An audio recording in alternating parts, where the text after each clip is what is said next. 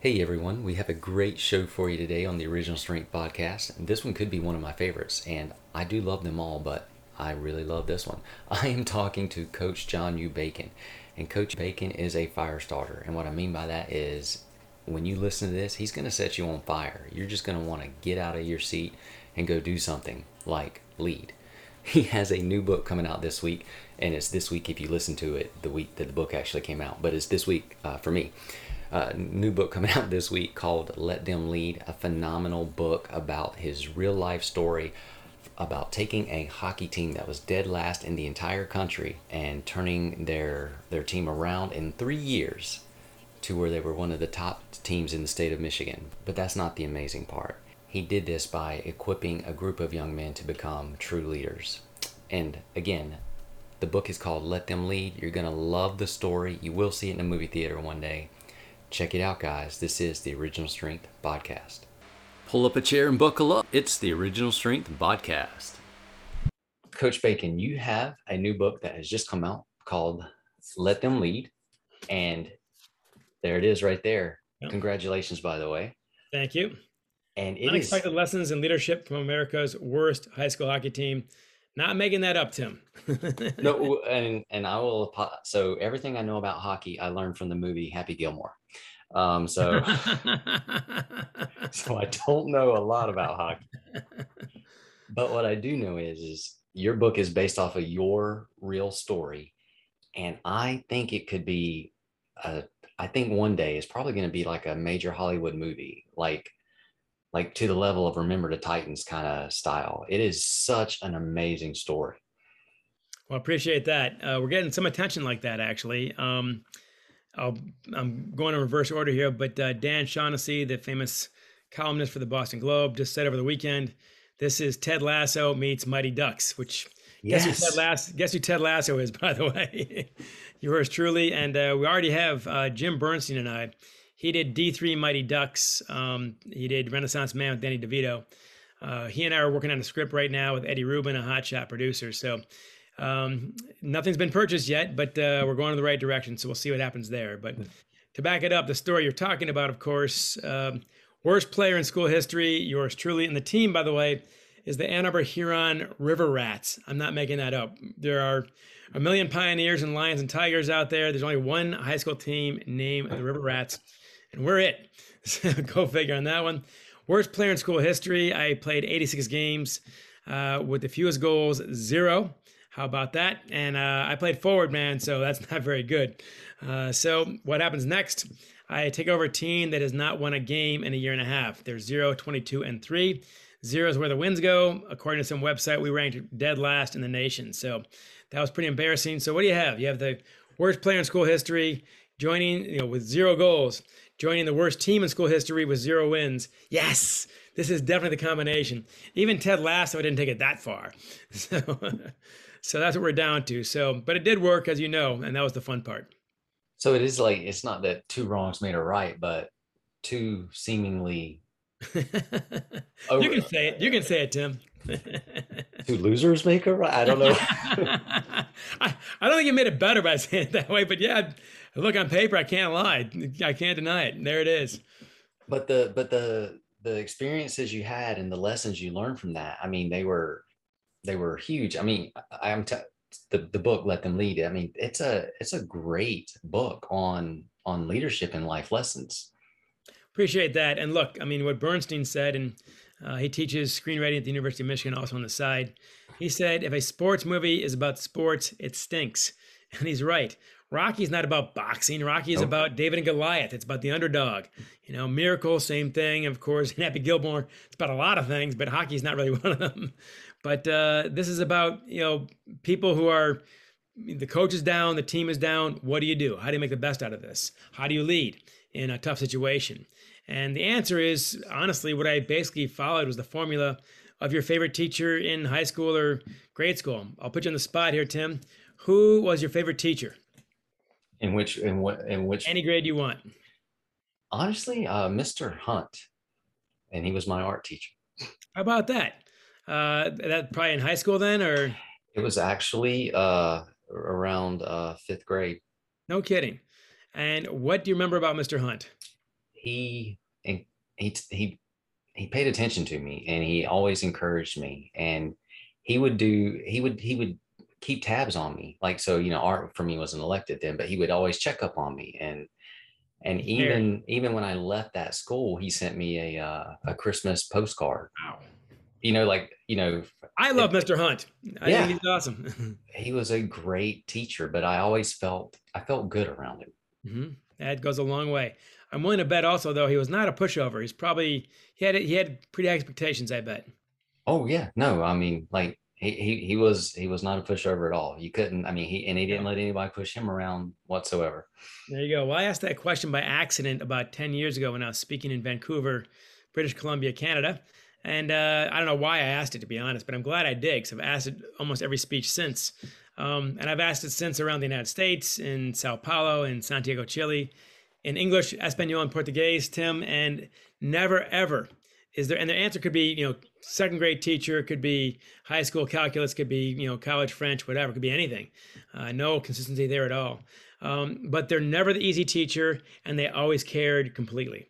So that's kind of the whole thing boiled down. What worked? I had very high expectations, but I cared about them a great deal. And you don't balance those things. You go 100% in both directions at once, basically. And that's what you do. And by the way, I've checked out your podcast. You're kind of coaching your followers here. You're their favorite coach, essentially, and that's what they're picking up on. I see behind you the great line: "Am I feeding love or fear?" Huh. Dude, that's it. I mean, in some ways, leadership boils down to these things. When I started working on some Hollywood stuff, my agent said, two ways Hollywood movies get made. One is fear, the other is passion, and fear never works. Right And I on. thought that's kind of it right there. So that's what we're trying to do here. Coaching is come in with very high expectations, but care about them. And I'm still in touch with these guys 17 years later. We still have a barbecue every summer in my backyard. I go to their weddings, they come to my barbecue. Their kids are now older than my kid. My kid's 6, their kids are 8 or 9. They give me parenting advice, Tim, and I have to take it. So, but I love these guys, and that's without that, it's not going to work. So the the story is amazing. When you sat down to write the book, who was your intended, like, who is this book for? I mean, Hmm. because I think everybody's going to love the story. Mm-hmm. Well, I appreciate that. It's kind of a two things at once, maybe three things. It's a sports story, so hopefully get hockey fans and so on, but that's the least of it, in my opinion. Two is just a dramatic story. If you want to see, underdogs up against it, some amazing characters, some amazing scenes, and stories, we have a lot of that. And the third level is basically a leadership book. So before and after each chapter is the advice of my great editor, Rick Wolf, who did Jack Welch's book From the Gut. He's done about 60 New York Times bestsellers. We have 3 bullet points before and after each chapter to tell you what you're going to get out of this from a business leadership point of view. And so it works on all those 3 levels. But the level you're talking about, the middle level, is the story. That's the one that might become a Hollywood movie. No one puts a business leadership book on the silver screen. So with my audience, kind of 3 audiences, I guess. But really, ultimately, my audience was kind of myself and my players. I just wanted to be true to the story. Everything I wrote about here happened. It's accurate. And we know it's accurate because I actually asked my 54 former players to send in their memories and stories and insights. They sent me back 150 pages of stuff and things that I didn't even know in many cases, or I remember differently or couldn't have known. So unlike almost every other leadership book you look at, this is the only one I know of where we actually talk to those I was trying to lead and see what they had to say. And that makes it funny. It makes it humble. My mistakes are in here. That's another unusual thing. My screw ups are in here, people. Trust me. I got plenty of them. But you get their point of view. And that's a thing. They're the heroes of the story. They're the heroes of the team. They're the heroes of the story. Not one kid quit. We had the hardest workouts in the state on the team that hadn't won a game in a year and a half, and not one kid quit. And I did not cut one player from that team, from the previous winless team. So they're the same guys who went 17-4-5 3 years later. And that's really neat because you start out the book, you're talking about people's complaints about their staff or their workers, or and it might be that, well, they don't want to work, or they're lazy, or we all have these ideas, and maybe, like, different generations have different ideas about other generations as well, like, baby boomers, Gen X, millennials. But your point of view is just they're not lazy at all. They actually want to work hard. Exactly. And that's one of the biggest themes of this is that we underestimate young people today. I heard the same things in 2000. I'm hearing now. I teach on the side at the University of Michigan, and the same stuff. They're lazy, they're selfish, they're entitled, they don't want to work hard, they want a trophy for showing up every day, blah, blah, blah, blah, blah. And okay, I've seen some of those behaviors. I know what they're talking about. But keep in mind, my team had not won a game in a year and a half, and these guys, not one of them quit. So these are not self-selected Navy SEALs we're talking about. We're talking about the worst team in America. And I was warned, that they're lazy and selfish and entitled and unfocused and undisciplined and blah, blah, blah, blah, blah. Well, the secret is they actually want discipline. They actually want direction. They want to be challenged. What they really want, and I give this upcoming generation a lot of credit, things that motivated my generation. I'm the last of the boomers. I'm 57.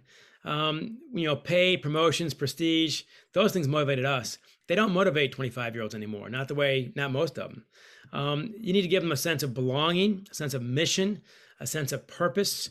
If you get the intangibles right, these guys will go through walls for you. And these guys really did. And I've tried these theories out since then while teaching at the University of Michigan from 2006 to the present, also Northwestern University in Miami of Ohio. And the same stuff works with these guys too, men and women. Now a generation removed from the generation I coached. I've had 2,000 students at the University of Michigan.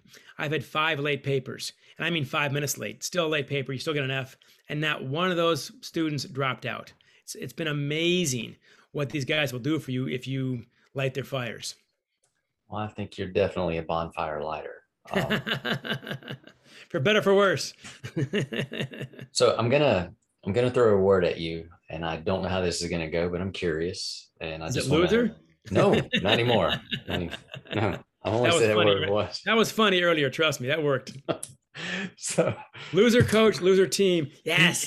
You said spit it out, Tim. So there you go. Okay, so and I'll give you the word, and you give me your take on it or reaction to it. Sure. Culture. Delegation. It's got to come from the top, but it's going to be, if you have a culture, it's from them.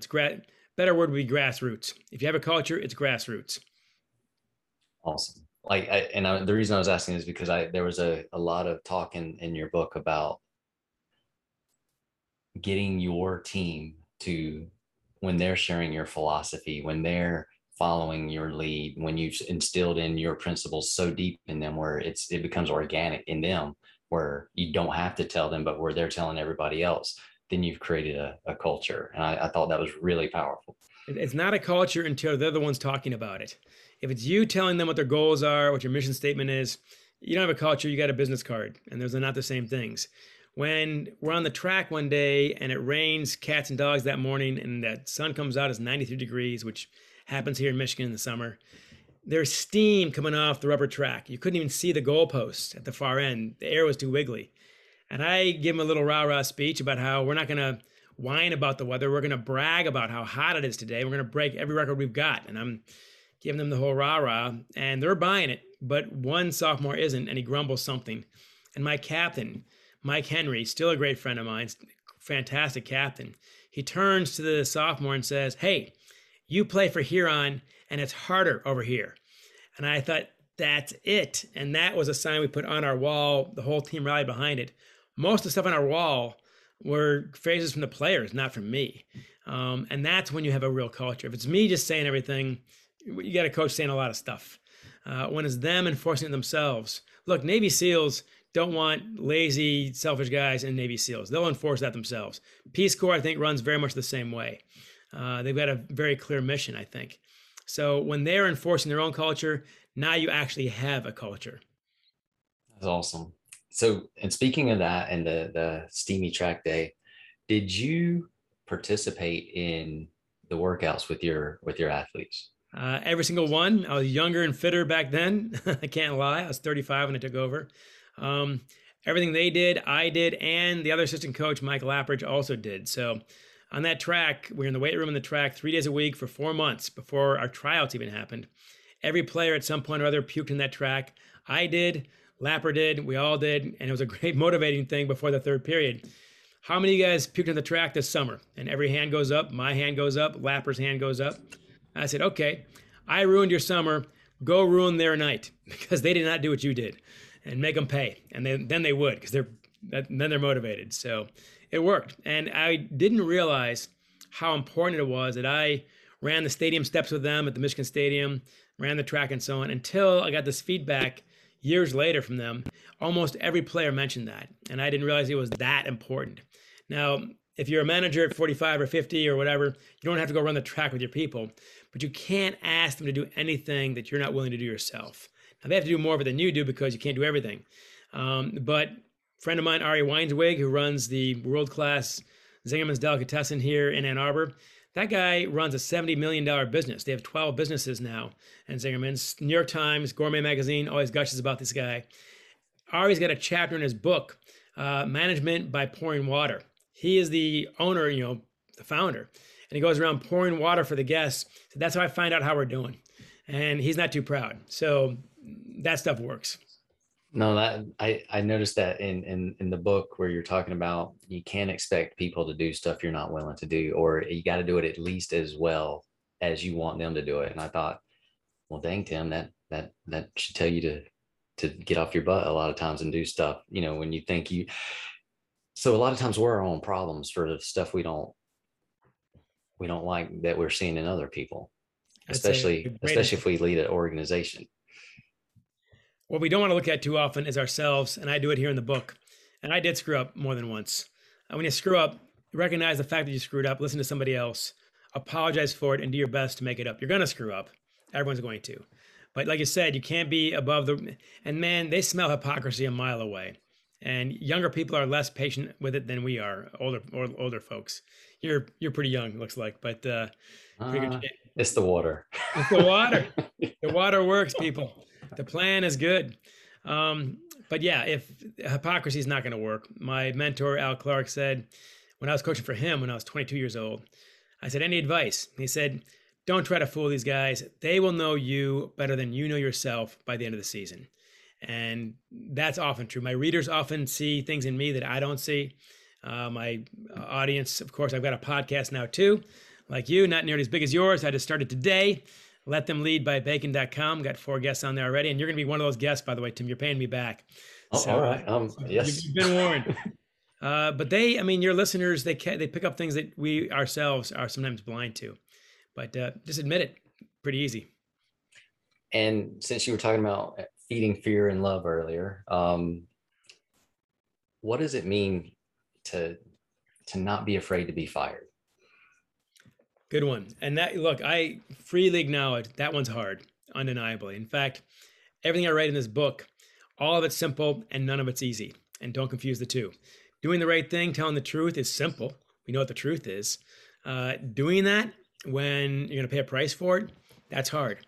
And likewise, you have to lead as if you don't care about being fired. And I know people out there, spouses, kids, and so on, and you can't get fired. So not everyone's got this luxury, I understand.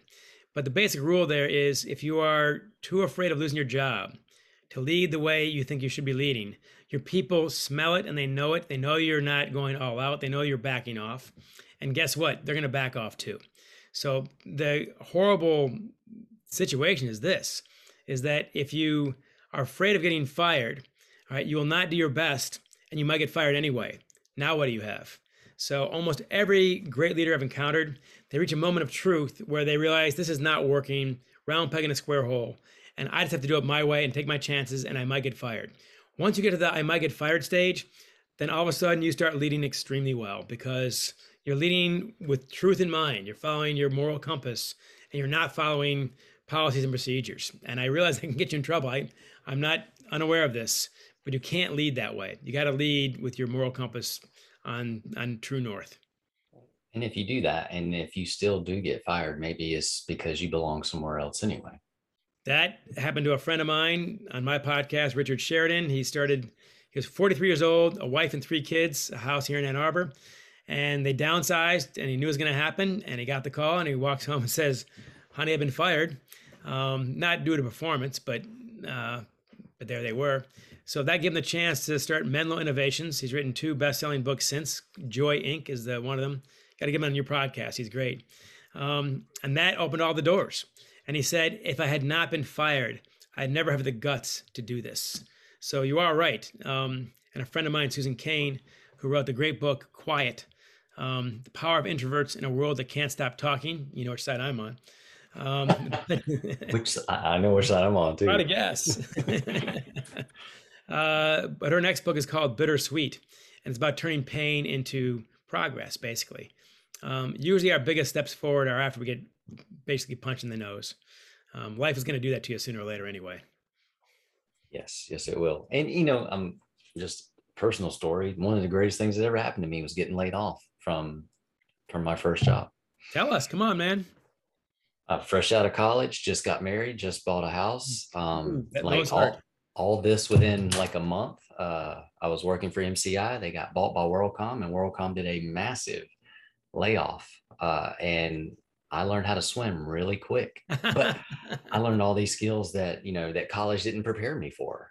I took up odd jobs and odds and ends, and anyway, found my way into the fire department, into personal training, and then branched off from there. Otherwise, I'd follow in the footsteps of my parents with a 30-year job that, that's all I knew. Right. And that would have been fine. But I read your bio, by the way. It's fascinating. You've thrown the dice more than once, clearly. What also I find is essential is the ability to define yourself. That was a theory that was not fully formed when I started writing this book. And I realized I kept on coming back to that chapter after chapter. If you allow the world to define you, you're in trouble, because they'll define you all kinds of ways, in ways that you don't agree with, and on very superficial terms. What kind of car you drive, and you're hanging out with the cool kids, at the cool table in the lunchroom, and blah, blah, blah. It's all that stuff. When you have to define yourself, when you see things in yourself that the world does not see, and when MCI fires you, or WorldCom, you better start. And every time I've looked at your career, every time you bet in yourself, it paid off. But you can't do that unless you believe in yourself. And each time you do it, you believe in yourself more. So it works. Speaking of that, that was one of the lessons that I really loved. You were talking about measuring the output of your team, but not what's coming back at your team, to let your team define itself and not let the world define. I thought that was powerful. Well, thank you. I got to write that one down, by the way. I'm doing a thing for Malcolm Gladwell coming up, and I better get that one right. So outcomes and incomes, basically. Yes. We boiled it down to 2 rules, and really 2 principles: work hard and support your teammates. And look, I'm taking over a team that has not won a game in a year and a half. So you don't know. I could not promise them we're going to win a game. Who knows? I don't know how far down we really are. If you have 0 wins, you could be at -5 or -10. You don't know. Right. So we'll find out. But I knew that if we did 2 things, work hard and support your teammates, then we'd be doing all we could. And if we're doing that, then eventually success will follow, and we control those completely. You can't tell me who with a straight face can look in the eye and say, working hard does not matter, or supporting your teammates does not matter. I mean, those are the 2 things that matter the most, in my opinion. And who does not want to play on a team where you know that not only are you working hard, but you know the guy next to you is working hard. All right, the woman next to him is working hard. And you all support each other, and you have each other's backs, and there's no gossip, there's no backstabbing. When you get to the office or the locker room, you know that you're comfortable there and you're safe. Now, those are powerful things. And if I've got that going for us, I'll take my chances versus all the other teams out there. And this allowed us, getting to your point, it's allowed us to focus on what we're putting out there in the world and not what the world is bringing back. We're putting out there hard work and support for our teammates. Now, we might win, we might lose. I don't know. But I'm sticking to those 2 things no matter what. And if we do those, I'll be happy no matter what. If we got our butts kicked by state champion Trenton 13-2, and that happened in our 5th game, my first year, we won 3 games right away. It was eye-opening and miraculous. Then we get our butts handed to us by Trenton 13-2. And the score was accurate, Tim. It was not one of those games I could say, and by the way, you got the accent, of course. This is not football. This is ice hockey, where their goals come in increments of 1. So it's a slow process. And each time I heard their band play, and I knew their fight song by the end of the night. But the guys come in, they're throwing their sticks and their gloves around, and they're saying, it's no better than last year, and blah, blah, blah, blah, blah. And I said, hey, stop. what's the first rule of here in hockey? And I said, look, I saw it. We got our butts handed to us. I'm not spinning any of that. You can't lie to them. I said, what's the first rule of here in hockey? And they mumble, support, work hard. No, what is it? We start yelling it back and forth. I said, that's right. Did you work hard the entire game? And they think about it and then think, actually, we did. Did you guys coast to the bench in the third period when we were down by 10? Did you take the third period off? No, we worked hard the entire game. That's right. Second rule, support your teammates. We start yelling that. Did you do that the entire game? They said, actually, we did. Did you yell at the goalie for 13 goals? No. Did you yell at the defense? No. Did you yell at the forwards for only 2 goals for us? No. All right. Did you support each other after every goal? Yes, we did. Incredibly. Okay. It will never be harder to do our 2 principles than it was tonight. Work hard, support your teammates. All right. And I'm proud of you. This was a heroic performance. If we can do that tonight, we can do it any night of the season. We'll do it from now on. And I'm telling you, we're playing those guys again, and it ain't going to be 13-2. And the next time it was 7-1, and then 6-2. Then finally, at the end of our second year in the regional finals at Trenton's Rink, it was 3-2. The game was even, shots were even, and their fans gave my players a standing ovation. So that's what it means to focus on what you can control and not on the fact that, look, Trent is better than us and pucks bounce and referees do things and so do goalies. You don't control the weather. You don't control so many things. But what you put out in the world is entirely up to you every day you wake up. You control that and you control enough. Man, I almost want to close it on that because that was strong, but I got one more question. Sure. And I'm going to go back to the story because I'm not sure I just don't, and if it's in there, I just don't remember it. But when you got hired for this team that was the last in the country, the absolute bottom, I think it was 256 teams. 1,256. 12. Oh gosh. I knew yeah, it's worse than you think by 1,000. What were the expectations for you? Like, what was the school's expectations on you? Not your expectations for your team, but what were their expectations for you when they hired you with this team? They were very different than mine. The school's expectation was failure. The first vote of the 2 finalists, me and the other candidate, were 4-2 for the other candidate. Voting against me was the athletic director, who had been my 8th grade algebra teacher, a good friend of mine, her secretary, one of the parents, and the incoming captain. So those are 4 people you don't want voting against you. 2 for me was another parent and the team trainer who was convinced that I should be the coach. So he would not take no for an answer and kept hammering the other 4 until finally one of them, the athletic director, my old algebra teacher, flipped her vote, made it 3-3, and the principal picked me as a tiebreaker only because I'd gone to Huron. He didn't know much about me or hockey, but whatever. And when I was picked, the players weren't happy. The parents admitted in letters to me that they were pretty upset. So failure was the expectation. And why not?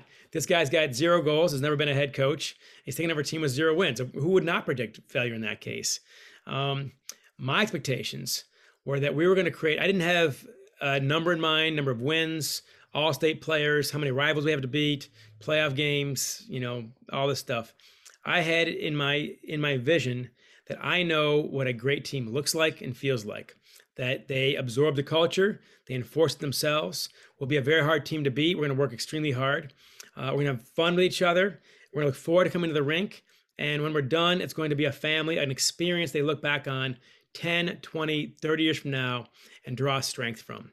And it's a great line from Jerry Hanlon, an old assistant coach at Michigan football years ago, when Jim Harbaugh, then the quarterback, asked him, what kind of team are we going to have this year, coach?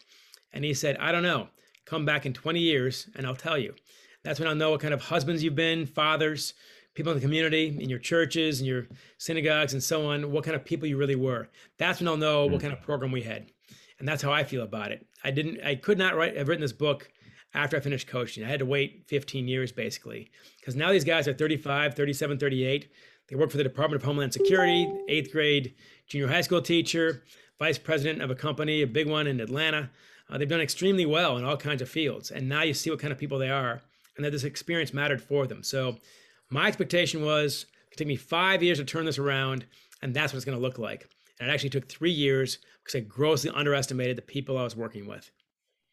Well, Coach, I just got to say, I know for a fact that they made a huge difference in your life.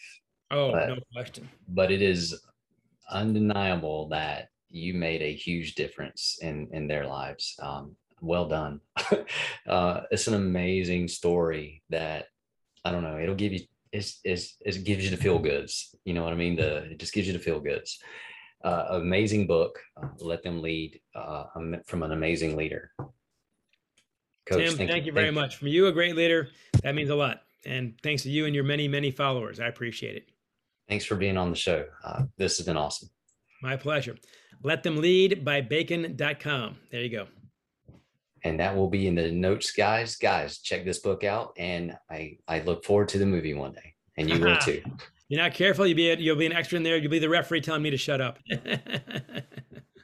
Thanks for listening, everyone. Have a great weekend.